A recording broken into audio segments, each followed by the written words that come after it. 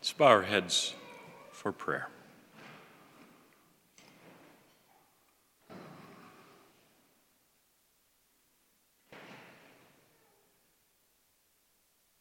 Heavenly Father,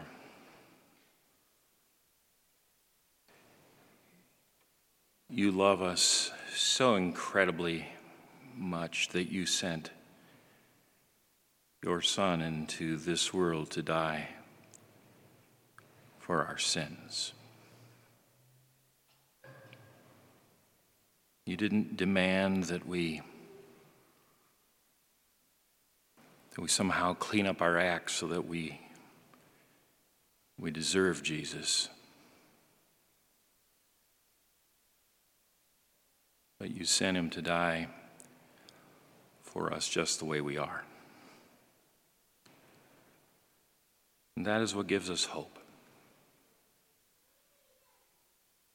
For we know that all have sinned and fall short of your glory, and no one is righteous, not even one. And we can never do enough to make satisfaction for all that we have done against your will, and for all that we have left undone. So we thank you for loving us in Jesus our Savior. And we pray that you would open our ears to hear and our hearts to understand as we meditate upon your word this day. In Jesus' name, amen. Our God is a God who sees. We open our eyes and we look around, but we don't always see. Close your eyes for a moment.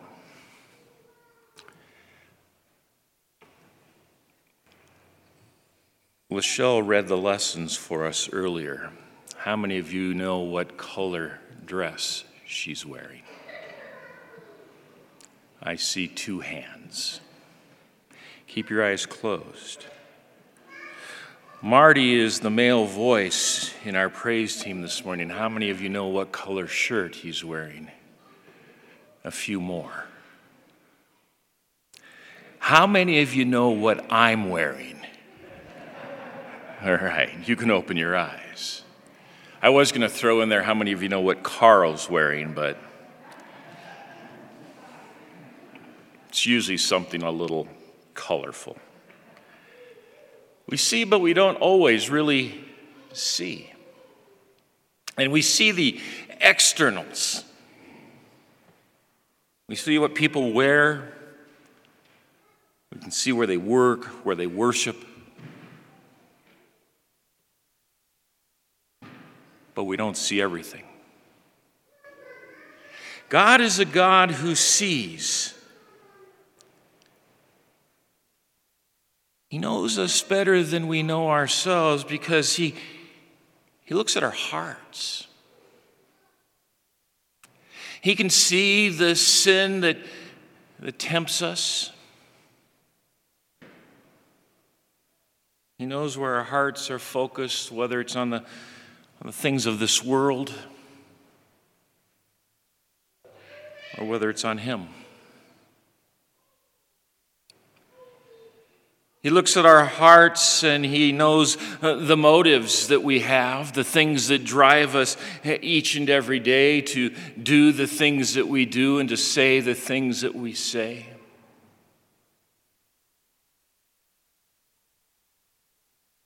And he knows our very thoughts.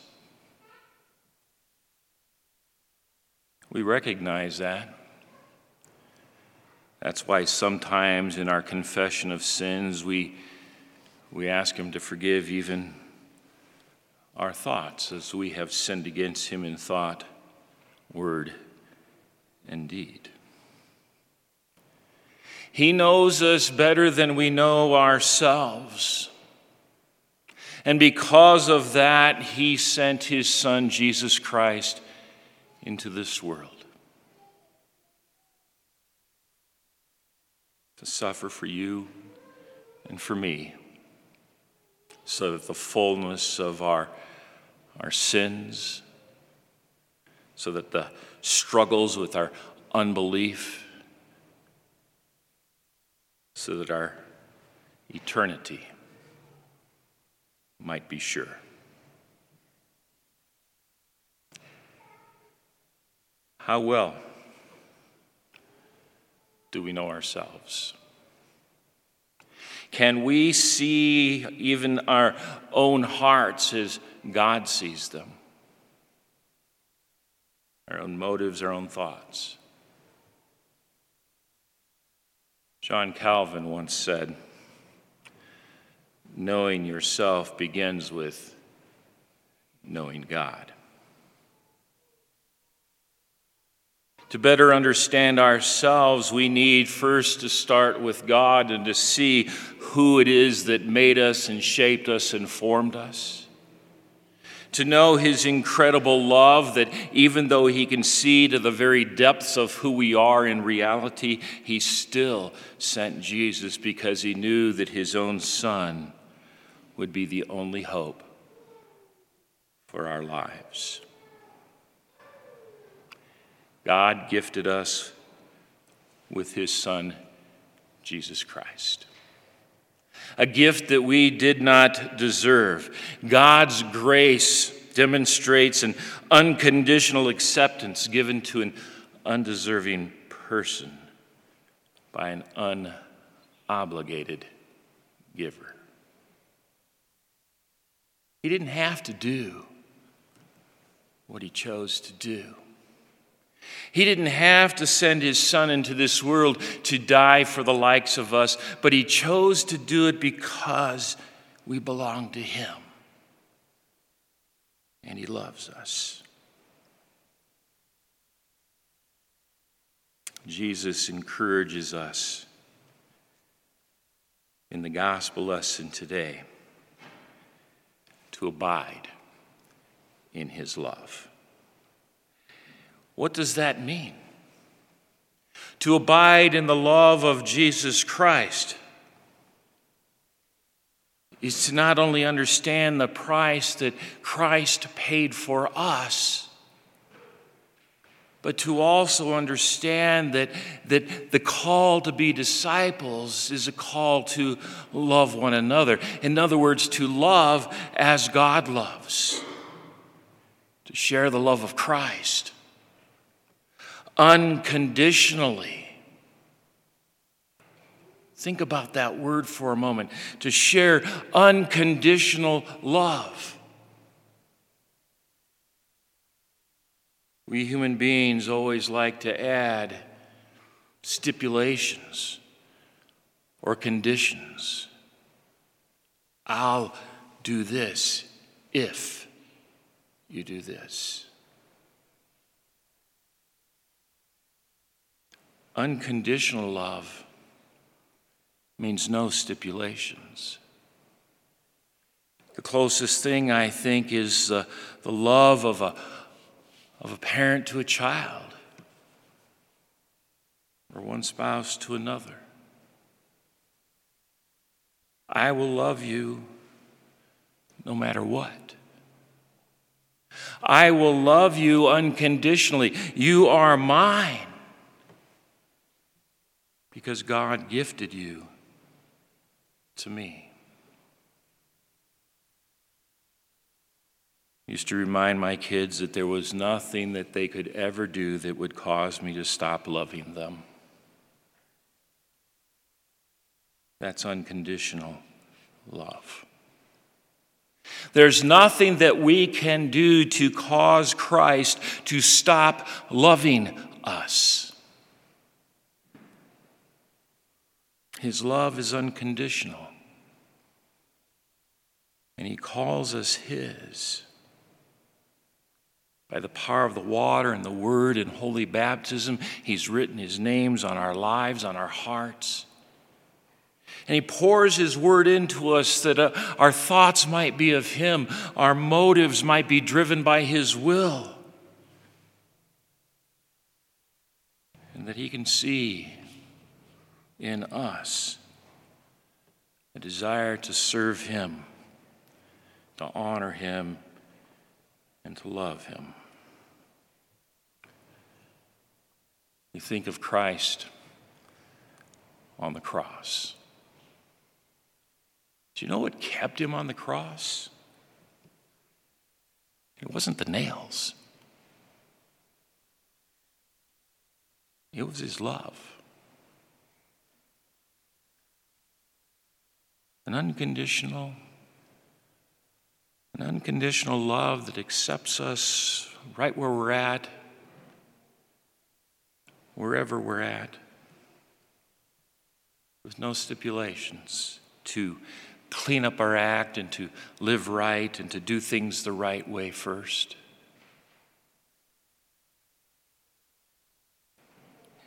His love is so full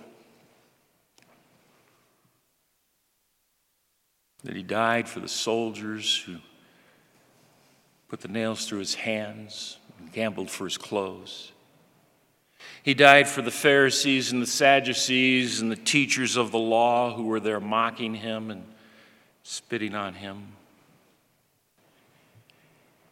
He died for the disciples that ran away out of fear.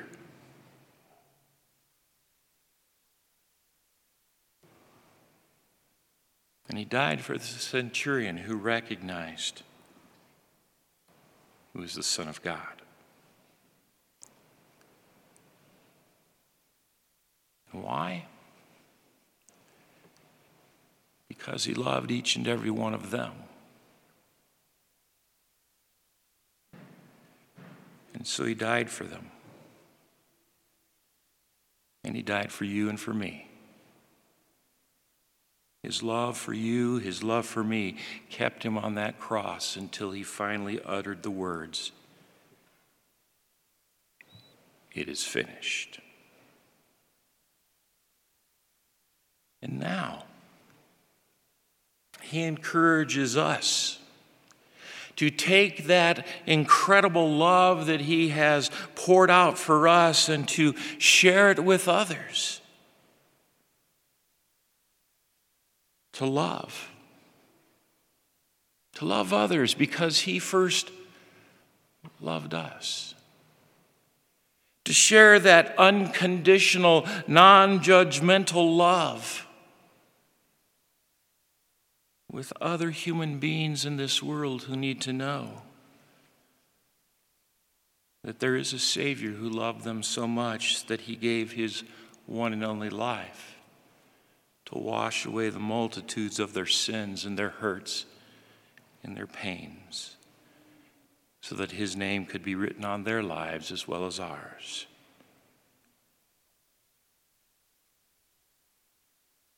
You did not choose me, but I chose you and appointed you that you should go and bear fruit, and that your fruit should abide, so that whatever you ask the Father in my name, he may give it to you.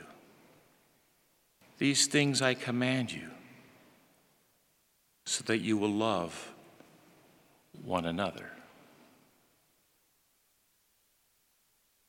We may not be able to see entirely as God sees, but we can try. We may not be able to love entirely as God loves, but that's exactly what he calls us to do.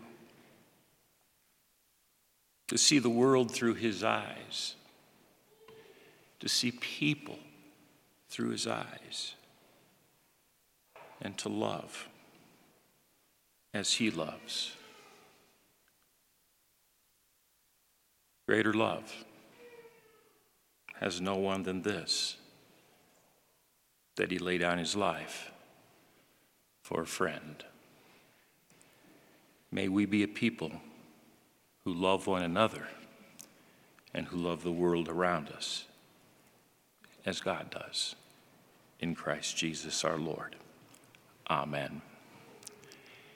And now may the peace of God, which passes all of our human understanding. Keep your hearts and minds in the true faith of God in Christ Jesus unto life everlasting. Amen.